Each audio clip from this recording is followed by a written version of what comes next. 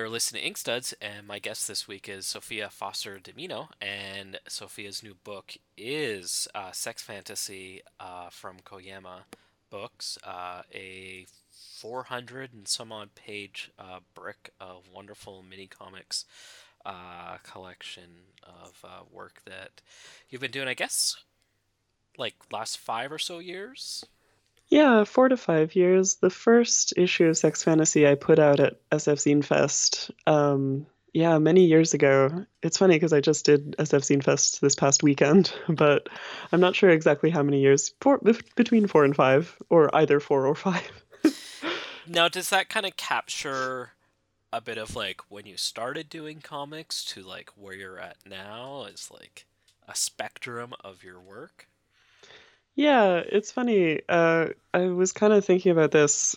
I was sort of jamming to finish the book and not really appreciating it as a whole object until I got it in my hands. But people are starting to get it. Like one of my friends in LA got it from Secret Headquarters kind of in advance. Or maybe it was Skylight, can't remember. But anyway, it's like out in the wild, people are like, "Wow, it's so huge. I didn't realize that like all those little zines are gonna add up to something so big."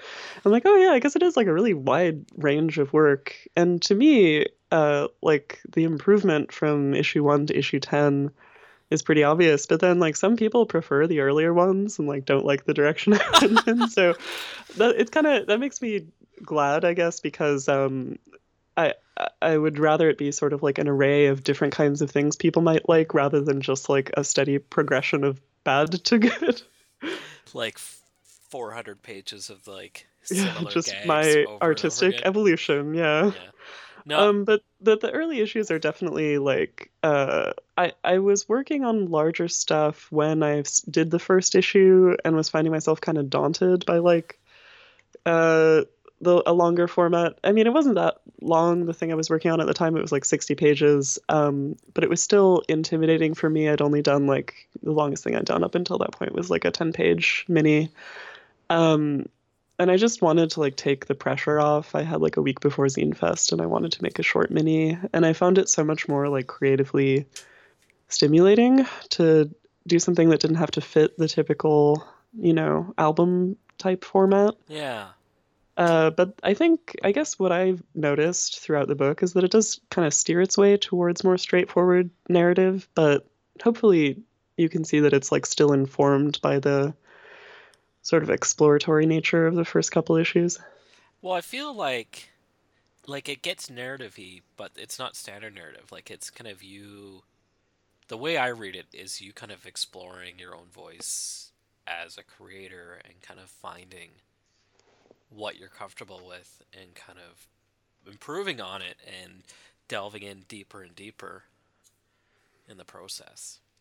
Oh, I'm glad that that comes through. Yeah, I think something that emerged through Sex Fantasy that I definitely feel more confident about expressing now, but I had to like make this book in order to do that, is just that I really don't like a typical like conflict setup in narrative in most comics. And I really wanted to explore like my own way of pacing a story and establishing a story and resolving a story.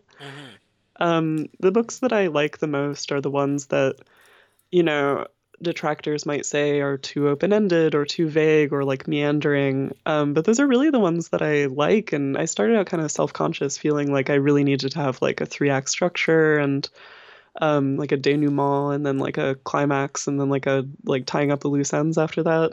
And it was my experience with like indie comics and then also some, experimental plays and movies and novels and things like that that make me feel more sure that I don't want to go that traditional route.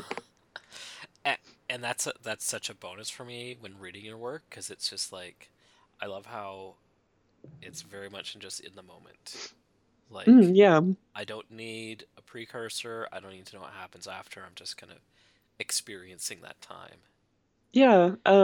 Were you by any chance watching Twin Peaks while it was going on recently? Yes. Of Oh, course. cool. Yeah. So I'm a huge David Lynch fan. I've been David Lynch fan since I was like 10 years old. My mom was like a film teacher, and I saw Eraserhead when I was way too young. Oh no. I still can't watch the one It's scene. pretty harsh, yeah. It's gross. But like I've been so drawn to his movies, and it took a long time for me to like reconcile what attracts me about his style and how that kind of refers to my own expression. Hmm. But while I was watching Twin Peaks, and I was also like listening to this audiobook of his autobiography, Catching the Big Fish, where he sort of talks about like transcendental meditation and his creative approach. He talks about how like he really starts stories a lot of the time from images. Like he just gets a striking thought of like a scene where people are standing in a certain position and one person's like a lawman and one person's like a starlet and then there's like a dog and then he kind of builds the story out of that. Hmm. And I realized that I do that a lot. Like I don't know what the quote unquote right way to construct a story is, but I always felt self-conscious that my way was wrong, sort of like prioritizing these mysterious, compelling scenes that I didn't really understand myself the point for, but I knew that I had to like make them fit into a story somehow.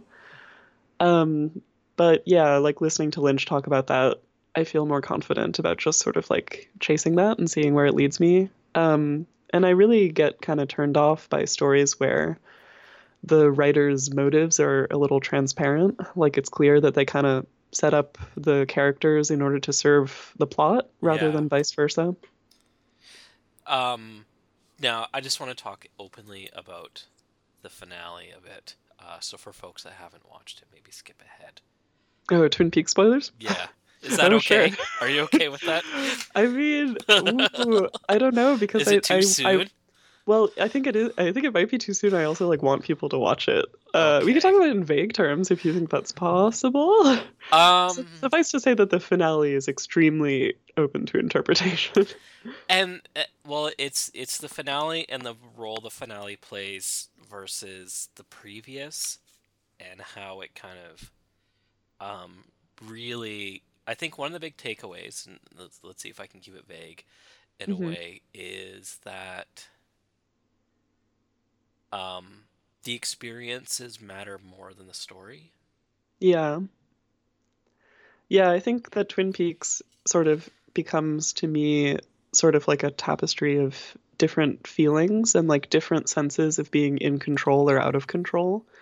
And all of the plot points are kind of like secondary to that. Like there all these hints throughout the series where it's like explaining the mythology and like the FBI backstory, and you kind of feel like it's almost going to fit together like a puzzle, but in reality, the feeling of it fitting together is built up just so it can be torn down. Like the only reason that it's starting to come together is so that he can like orchestrate this like pulling the rug out from under you, and I respect that, of course. Like I was really emotional after the finale, but I have to admit that that's like, of course, that's the more like true way of accomplishing that theme. It's like the world's most complicated Jenga. You Yeah. think it's stable.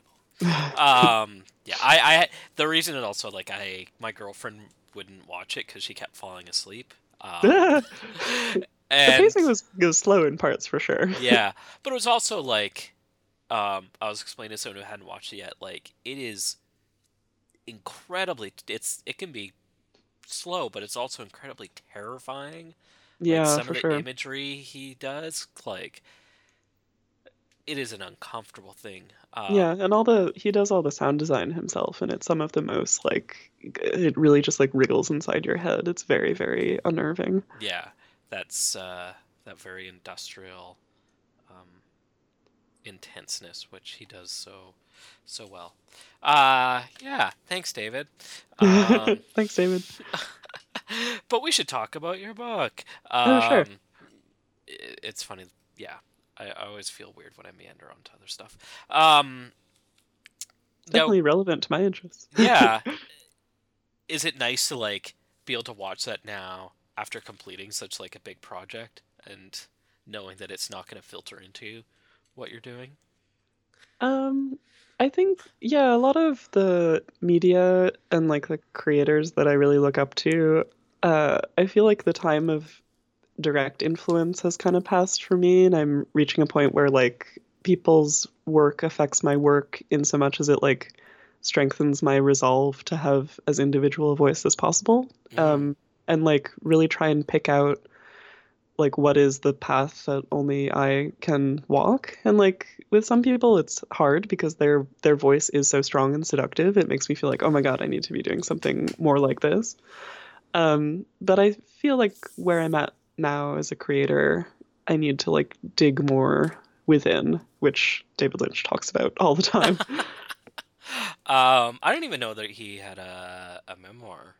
That's Yeah, it's quite short. He sort of it's pretty scattered. It doesn't really talk about his early life, more like the creative process for some of his movies and the effect of transcendental meditation on his life, which I don't meditate currently, but Roman does do transcendental meditation. Kind of partially because Lynch endorsed it. He's had great results. I mean, I can't endorse it personally, but just sort of the what I get from that his endorsement of that is just like uh you really have to like trust yourself and challenge yourself and kind of admit that you yourself may not know exactly what you're trying to express that so you kind of almost have to set up a dialogue with yourself when you're making a new work in order to tease out what you're trying to say. Now, was all the work in this previously published? Or No, was the last two issues have never been published, and okay? they're each like I think one's like 60 pages, one's like 90 pages. So it's like significant portion. Yeah. Yeah, I'm looking at it now. It's like a solid sixth of the book that hasn't been published before. Um, I can talk a little bit about the structure. So I have this informal structure for sex fantasy, which I reflected in the chapter headers in the collection, which is that issues 1 through 3 are about people talking about themselves. So it's all I statements. Mm-hmm. The next 3 issues, 4 to, sorry, I'm just flipping through. Yeah, 4 to 6 are about dialogues between two people. And then 7 to 9 are about specific people in my life. So each of those have a dedication at the end. Okay. Um, One of them is about Roman, obviously. His photograph is there and everything. One of them, issue 8, is about another person that I met in the past couple of years, and then issue 9 is about my college roommate and best friend, and it's sort of a story about a terrible trip that she went on when we were both freshmen in college. And then the last issue, I guess the theme that I intended for it was just like a literal exploration of the concept of a sexual fantasy. Mm-hmm. Finally, after being kind of like coy and sideways about it for the whole book, I wanted to like literally explore the like applications of sex fantasies in that story. Um. So you really like it using that title off the bat, like the meanings change throughout it that for you then. Yeah, I chose it almost offhand. I think what I said at the time was that I just wanted something shocking. There is some like sexual content or like very, you know, sort of veiled sexual content in the first couple issues, but Mm-hmm. um my interpretation and the interpretation that people have gotten from it without any prompting from me is that it's more about like emotional intimacy, which, I guess for a lot of people is like necessary for a sex fantasy or like a sexual encounter. Um, but it's sort of like what it takes to feel close to someone or what it takes to feel in tune with someone or like on the same dimension or plane as someone in order to like be in harmony with them. Mm-hmm. I wonder, like, kind of reading the book. One of the things I was thinking about is just like, um, having connections with folks, and I wonder about like, um, kind of going the mindset, especially with the early chapters of kind of like through these ideas, and then the first couple after those. I'm thinking like, do you have a lot of crushes? Like, do you kind of just like see a lot of people? I'm like, that person's pretty. That person's pretty. That's cute, and just kind of like, and how that process goes with like your own kind of creativity. Yeah, I think that's absolutely true, especially for the earlier issues. It was a pretty tumultuous time in my life. And how can I put this delicately? That's why I use the term crushes. Just Yeah, yeah. I think for me, I have an overactive imagination, uh, and I'm also a very anxious person, so I kind of play out scenarios in my head pretty obsessively. Uh, and the combination of those two factors means like I do imagine like romantic scenarios a lot of the time, and part of that kind of is like how does that affect my self embodiment and like my self expression? Because at least when I started doing sex fantasy, I definitely felt kind of like an unbaked personality or like in the process of emerging and defining myself. I was very shy and really subject to peer pressure and insecure and unsure of myself. So I didn't have a lot of confidence about the person that I wanted to be. So when you fixate on someone in like a romantic or sexual sense, it kind of affects how you are as a person. You think like, oh, I need to be this kind of person in order to grow closer to this person, or if this person sees something in me, that means that I must be this kind of person that they're seeing. Um, so for someone who's kind of unformed or unsteady in themselves, Hmm. it's a very challenging experience. Lots of questions emerge, and I think that's definitely reflected in the comics. Did the comics kind of play a role in helping you kind of clarify your thoughts? Because you do um, run through different scenarios, different personalities, different experiences, different people, um, and kind of think of that way of like sometimes people write and all these characters are just facets of themselves and stuff, and I'm curious about that of just like kind of really finding yourself through that. Yeah, I think I definitely did. I really valued having people's reactions to the stories as I was writing them. That's Hmm. kind of what I enjoy about, a series, a mini comic series where you update it and people kind of, follow along, and some issues are their favorites and some aren't, and it's really fascinating to see what people pick as like what speaks to them. Um, and that kind of helps me self-reflect. I mean, maybe it's a little weird to be having this like therapeutic, personal, emotional journey in connection to the comics you're publishing, but I feel like a lot of people in indie comics do that. Yep. So maybe it's not that weird. So I'll excuse myself for now. But yeah, like I met so many friends through publishing this series. So many people would like give it a close read and be really vulnerable, saying what it meant to them, how it applied to similar experiences they'd had in their lives. And I did feel like it helped me settle and solidify by the end, and I think this is reflected in the comics. Uh, I sort of had more of like a value judgment of what the characters were doing and sort of a clarity. And without spoiling the last story, I definitely intended for the main character, the protagonist, to come out of it, with a sense of inner completion and dignity, and she kind of emerges unscathed from this experience of encountering someone who has a fantasy of her that might not align with who she really is. Hmm. There's something that I really love about the intimacy with the book, and I think maybe that's maybe one of the things that folks really have connected with. How it's intimate in a way, as far as like um, that raw emotion to the experiences, where people are kind of um, feeling themselves out and kind of exposing themselves or being vulnerable in a way. Mm.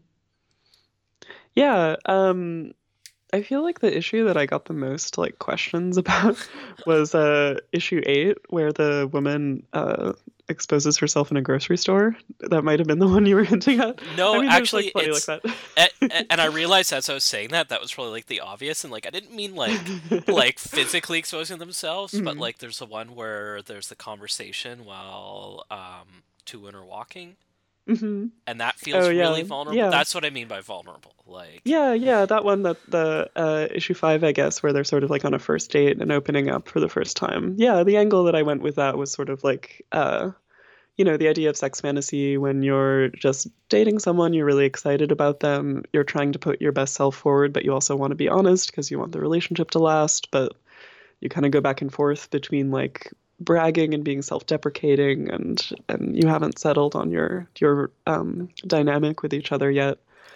And yeah, I guess like I don't know if it's like a bad thing or not, but Um, I guess I'm pretty open and vulnerable myself in my comics, which, you know, sometimes people think it's 100% fabricated, and then I have total emotional distance, and then it's kind of sometimes difficult to talk to them about the story because every judgment they're passing on the character's behavior, I'm like remembering, the real life version of what happened Yeah. and kind of like taking it close to the bone. But I'm over it with a lot of the stories by now, so it's fine.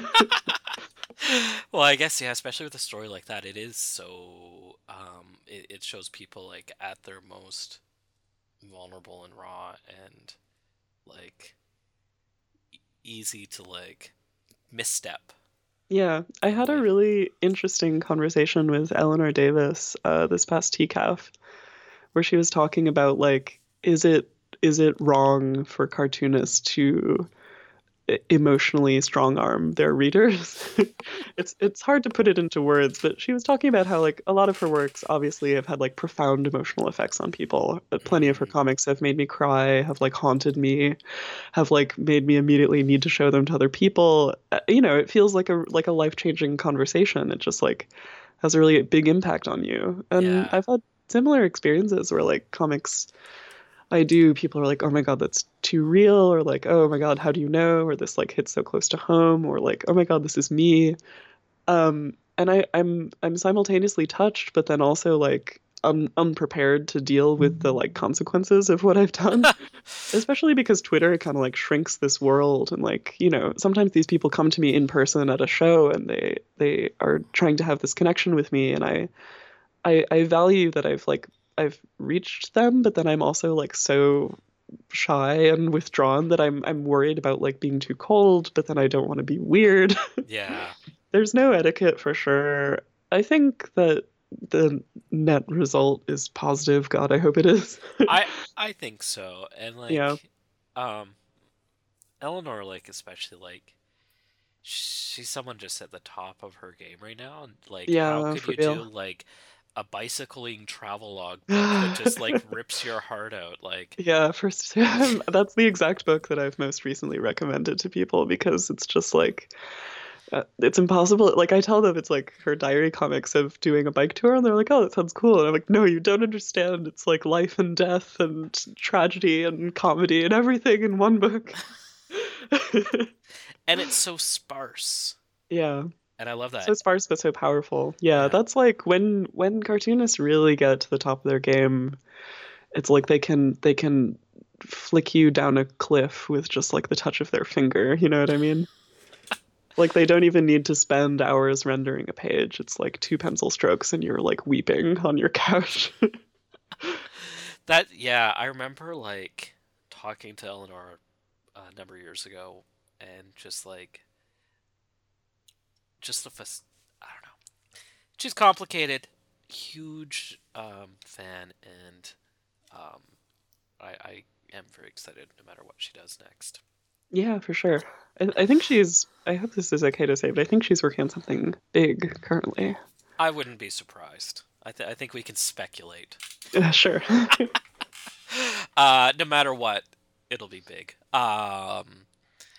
Now, for yourself, one of the interesting things, and we talk about Eleanor and doing a really sparse book, and then you look at her other stuff, and I mean, incredibly versatile artist doing different styles and mediums. And with your own work, it's interesting to see how you're shifting and you're kind of utilizing your skills and pushing it into different directions, and kind of how you really get this, especially in the second half of the book, how the styles um, complement the stories.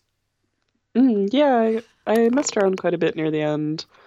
Um, I kind of like I was laughing at myself while I was working on the 10th issue because I realized that I'd like pared it down so much that for several issues the characters like sometimes didn't even have noses. And then like in the 10th issue I actually gave them like defined noses and nostrils for the first time ever. It was like the least anime style that I'd done so far. Um, I think that so like the pared down style was kind of a function of just the fact that like When I started them, I was working full-time corporate. Then I became a freelancer. I'm still a freelance illustrator, and now I teach. I've never had a ton of time living in San Francisco and like having to hustle to pay rent. I mean, the same is true for everyone, obviously. Let's be real. I'm just like scatterbrained and bad at time management. I tend to do comics sort of like in the month leading up to a show. It's hard for me to sort of do them way in advance just because I have so much going on. Hmm. Um, and for that reason, I think that's like the main limiting factor in me not doing a single long story yet. I've had several scripted for years and years that I've wanted to work on, and just sort of like it doesn't mesh with my work style at all. Hmm. But I've sort of been taking stock, been getting better at management because even though I think that short stories are totally valid and even the most interesting work from people, in my experience, reading other people's work, I still want to see what I could do with a long form thing. And I guess queued up after Sex Fantasy, I'm going to be doing my retrofit story finally, which has had many incarnations in the past, God, like 5 or 6 years. Um, but it's rescripted now, and I'm looking to finish that up before the end of the year. That'll be fantastic. And yeah, like, because I've done the sort of like one panel per page thing for Sex Fantasy, I enjoy just because the pacing makes sense to me. But uh, I have ideas about like full page layouts that I want to play with also. Well, and I've noticed like um, the comics that I've looked at online, when you do a full page, I mean, you're not just playing around. You're using that page and the dimensions of the page and the flow of the page. Um, Oh yeah, I love wacky layouts. I've done tons of things where the layout is kind of the defining feature. Actually, my I did a two-page comic in McSweeney's 50, and the entire premise of it was about like time dilation. So like the feeling of time moving quickly or moving slowly. So it starts out with like a whole bunch of tiny panels, and then it expands into like a single wide panel that takes up the whole page, and then it like goes back down again and gets dense again, and time speeds up. Yeah, so I love super formalist stuff like that. I think that that approach gets fatiguing when it's like longer than 10 pages. mhm. And I would want to do something like a little more grid based or structured. But yeah, I am like a huge formal comics nerd. I like got my start on Chris Ware when I was in college and still love like, crazy little board game layouts. Now, I want to kind of dial back and talk a little bit about college. Hmm. You went to Rhode Island School of Design, right? Yeah. When you went there, was your intention illustration, or were you interested in doing comics at that Oh point? my God. Yeah, I've told this story a few times, so much so that it sounds like trite now, but I might as well get it on the record everywhere. I You don't like have no no to. no no no. It's a funny story, and I think people like it because it's kind of tidy and it reflects my future pretty well. Um, sorry, I set it up really weirdly. But so when I was in high school, I read comics, but I read like Vertigo comics. I hadn't really found like indie stuff yet. Mm, I was like a Sandman fan. Um, and then the day before I graduated from high school, I was like bumming around in a used bookstore, and I found this like the first edition of 32 Stories by Adrian Tomine, and that totally like changed my approach to comics. I was like, oh, people do this like, very, you know, I don't really think Adrian does stuff like that anymore, but very like self-indulgent and like funny slice of life mm. things or like weird gag things or random premises in sort of like a really loose, accessible style. Not loose. He wasn't loose even when he was like however old he was when he did those. But I think there's uh, about two loose pages in that whole yeah, book. if that. Yeah, like Chris Ware has done one loose page in his life, and it's when he was imitating Gary Panter, as far as I can tell. Um, but and then when I started college, I was my first week at RISD when I was a freshman. I was poking around on Thayer Street in Providence, and I passed by the Brown bookstore, and they had the first issue of Mome with the Gabrielle Bell cover. And I was like, I need to know what that is. And when I went in, they didn't have any on the shelf. And I was like, can you take the one from the display? Because I really need to read this book. And then I read it, and I've been a Bell fan since. And I was really happy that she agreed to write the blurb for Sex Fantasy, because for me that was like a Nice. total closing of the circle. Yeah, I was fucking overjoyed. Oh, sorry, can we curse on this podcast? It's Canada. You can say whatever you Oh, want. cool. Yeah, I just met Gabrielle for the first time this summer. She was her new book, Everything is Flammable, is absolutely incredible. I really recommend it to everyone from Uncivilized Press. Hmm. She was signing an SF, and I got to meet her, and it was just, I tried not to be weird, but it was like a really intense moment. But yeah, and then I promptly spent the rest of college having like an identity crisis where I flip-flopped and did really terrible like viz dev digital painting for like video games Oh, and Jesus. like didn't focus on comics that much at all. I signed up for Paul Karasik's comics class when I was a senior, and then I dropped out because I was doing a video game internship instead. I did a couple mini comics when I was a sophomore. I guess when I was a junior too. They're still around.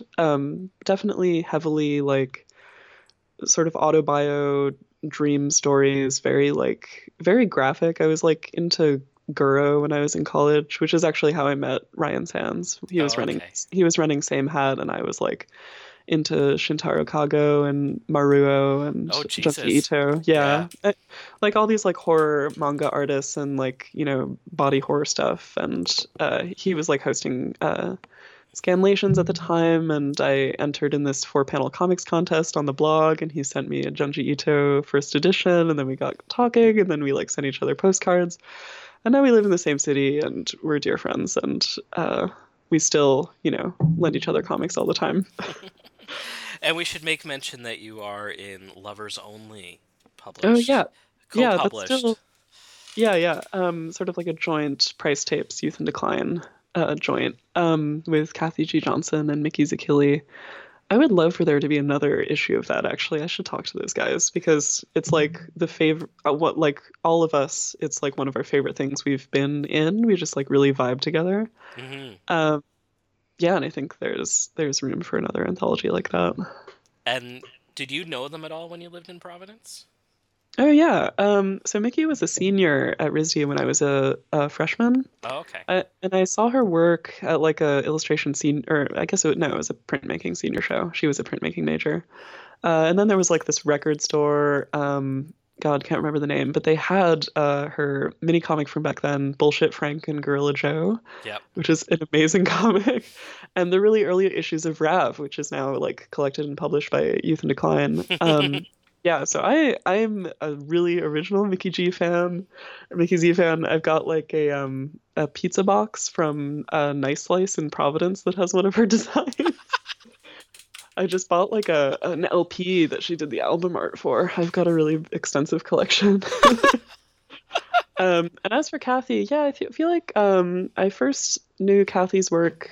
She had a mini comic called Her Name Was Prudence. That was like the first time she was on my radar. I ordered that and then became a fan and started ordering all her stuff and met her at one convention or another, and I'm still a big fan.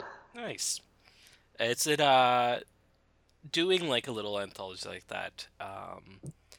Do you kind of like play up with the expectations of like the skills that the other two bring?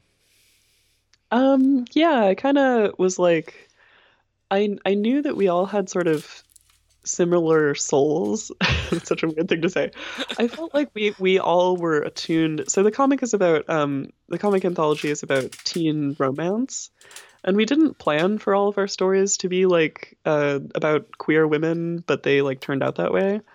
Which I think is, true to like our priorities and also our histories and like perspectives. Hmm. Um, and like Kathy's style is sort of, this like loose graphite with like washes and like smudges, but still sort of like anime inflected. And then Mickey's is like really loose and like chaotic and explosive, but then also has some anime influence. And then I'm like super geometric and constrained, but I also have the anime influence. I think that they all tied together really well. And Hmm. we printed them in like Rizo, Burgundy, and Teal, and we did a reading of our comics several teacaps ago. Maybe it was like 3 teacaps ago, 2 or 3. Probably a while ago. Yeah, we need to come out with another issue so we can get on it again. Um, you used to share a studio with Ryan at Oh one yeah, point? just for like a hot second when I quit working at Google before I moved into my current studio, I would Okay. like uh daylight at the Resiplex while he moonlighted there because he has a day job. Um, yeah, and I would like help him print stuff sometimes, and he would also let me print my own stuff on the Reso occasionally. How quickly did you start working for Google after leaving college, after finishing college? I started in the December after college. Spent a long time unemployed. I did do Hmm. like a 2 month video game internship, which I really enjoyed. I'm still like kind of tangentially active in the video game community. There's like a little bit of comics video game overlap, and there are a lot of like really interesting indie games that excite me and interest me the same way indie comics do. Just like, you know, weird, cool people using whatever tools at their disposal to tell like a totally crazy, never before seen story. Hmm. It sounds like like my knowledge of indie games is here to none. But it seems like with technology and stuff, it's a lot easier for folks to create interesting things independently. Yeah, absolutely. There are tons of tools that let people do things single-handedly, which I guess was always the appeal of comics. Hmm. I was sort of thinking the other day about like the role of the ego in one's creative life and sort of like what I like about comics is that like you have total control, but you also don't have to inconvenience anyone else to share your vision. It's like with music and movies, like you have to depend on other people. I don't know what it says about me that I like don't want to depend on other people, but I have so much, baggage about the validity of my stories and my perspective that I feel like I'm better off just kind of going alone and like doing the long haul by myself. But I have done, I've done plenty of collaborations which kind of have loosened me up out of that rut a little bit. Hmm. Um, and like, plenty of people collaborate on comics in totally interesting ways, whether it's on the art or like writing an art or, you know, if you're working for a big publisher, then there's like a colorist and an inker, and then you really have to like kind of let go of your baby and let it go to someone else. And I think, even something like Lovers Only being an anthology with people is its own kind of collaboration. Yeah, and that's kind of going on what I was asking earlier about like when you're presenting with with other folks, like you know, especially when it's such like a tight knit group of three people, it's the work is going to inform each other even unseen. You think about what it's next to. Yeah. Yeah. So I did this project recently for the Comics for Choice anthology, which is edited by Hazel Newlefant, OK Fox, and Whit Taylor. And that was an anthology designed to raise funds for the National Network of Abortion Funds. So it was like stories, autobiographical stories about people's experience with abortion, and then also stories by educators and like historians and archivers with all sorts of tangentially relevant information. And I knew that I wanted to be in it. I believe that I approached Hazel, and then I was invited to do the cover, which was really cool. I had a fun time with that. And then my comic in it is sort of this 10 pager um, with my experiences of an abortion I had when I was in college, which I knew in the back of my mind that I always wanted to do a comic about. I just was waiting for the right opportunity, and this was by far the best opportunity. It was sort of like in this context where I knew I was going to be surrounded by people who are also being vulnerable. So I didn't feel like it was like putting the spotlight on me too much. Hmm. And I also knew that these editors were really like, I sort of pitched them the idea beforehand because I knew that my story had a lot of like negative emotional baggage attached to it. And I wanted the anthology to be uplifting and inspiring and like comforting to whoever looked at it, but I also wanted to be honest about my own experiences.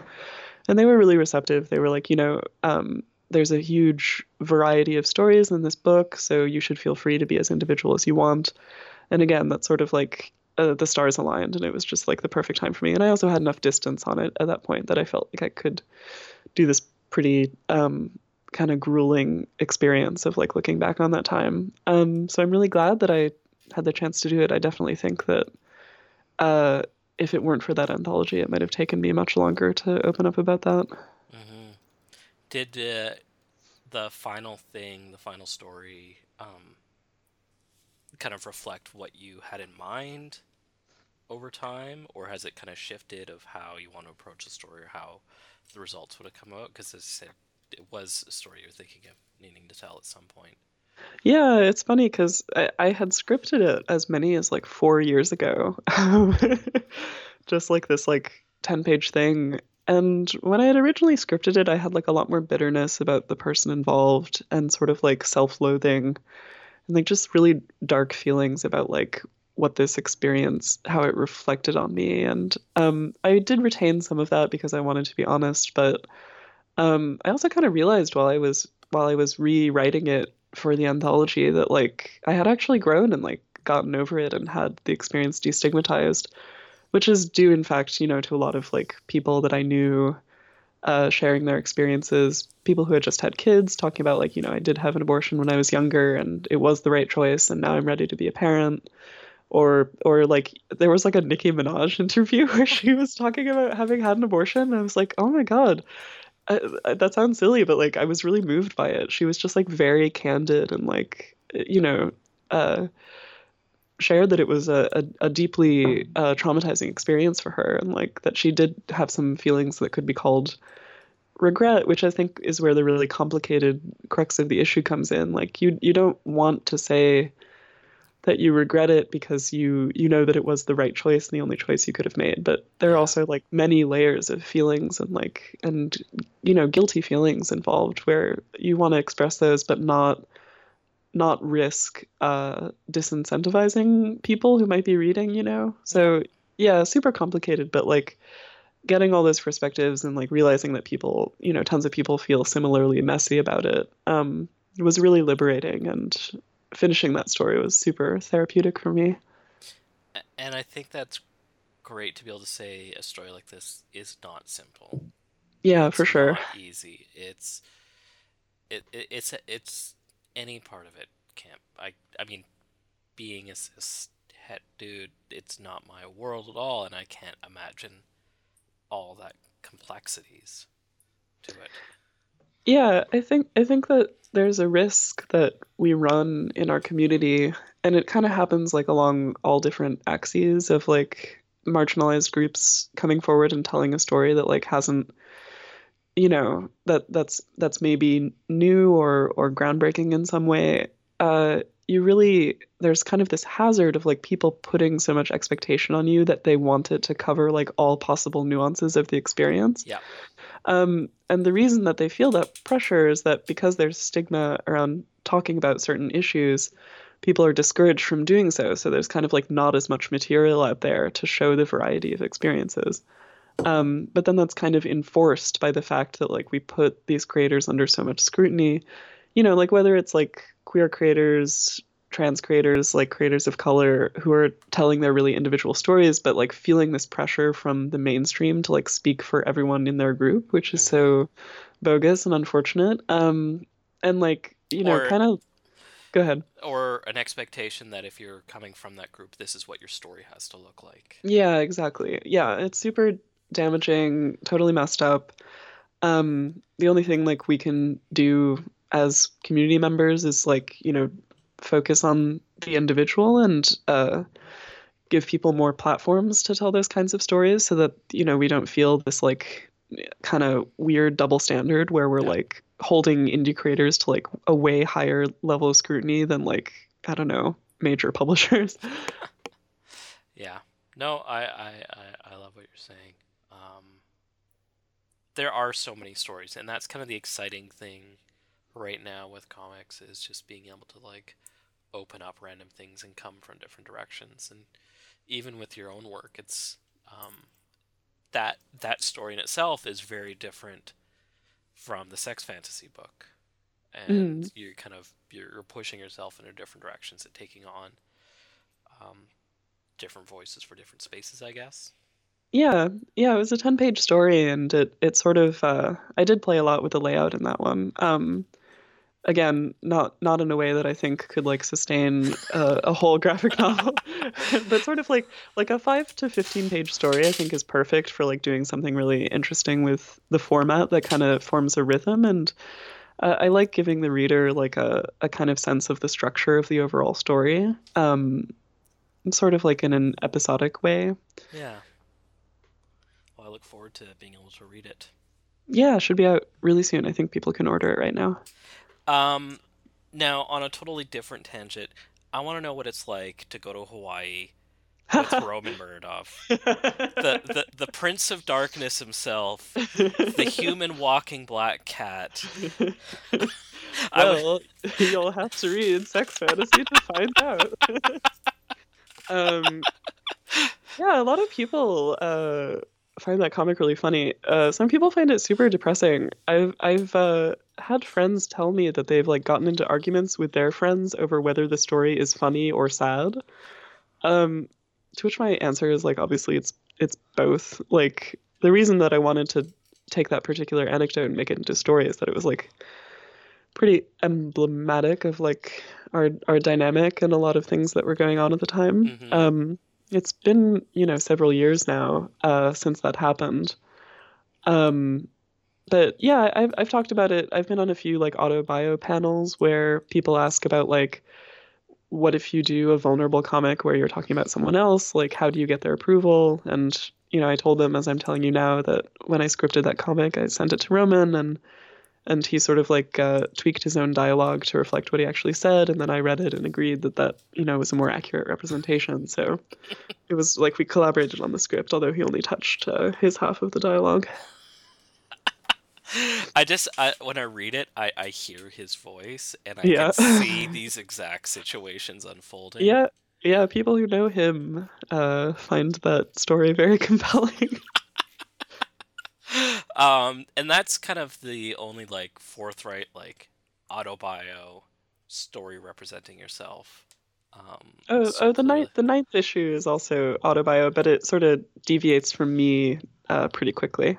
Well, also you do like the reason I'm saying that is also with that one you're kind of playing more with how figures are represented and Yeah, stuff. that was one of the no nose ones, right? Or they just have very small noses and tiny weird heads. Yeah, I think it's yeah, just little dot noses.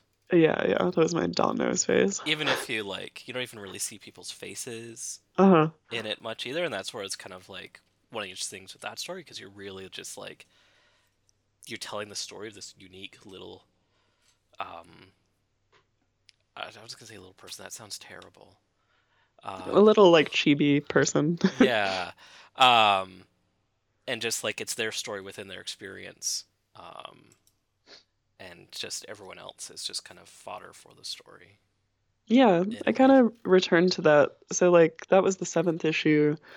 The eighth issue got kind of realistic again, and then the ninth issue is sort of like a mix where most of the characters are humans, but then the protagonist that we're following is sort of this small, minuscule kind of doll person, which is both like a representation of like her personality and then like the way that she found herself in that situation. Um, I enjoyed. I'll be honest. I really enjoyed the book, and I'm very happy. Oh, thank you. And I've only read like a couple of the sex fantasy issues because I just get them like if I saw you at a show and stuff. Yeah, yeah, they're sort of I don't sell the issues online. They're like on my Tumblr, but it's not the intended format, so Yeah, and I'm terrible at reading anything online. yeah, same. So it was really exciting to kind of experience your work through a different way, and really like kind of get this wide thing. And that's what I'm really excited by is like seeing a lot of collections of folks mini comics and um, just seeing where they come and where they go. Cool, thanks. I'm glad Yeah. you enjoyed it.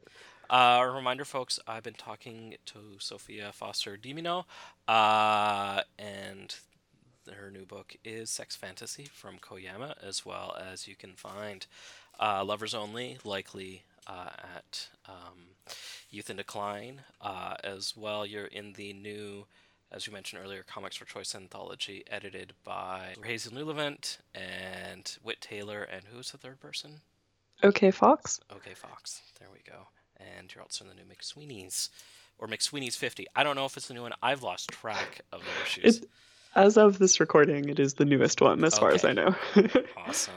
And then you'll be at SPX and Cartoon Arts. Is it Cartoon Arts LA? Cala in December. Yeah. Thank you so much for taking the time to chat with me today. Thank you, Robin. Hope to see you soon. Yeah.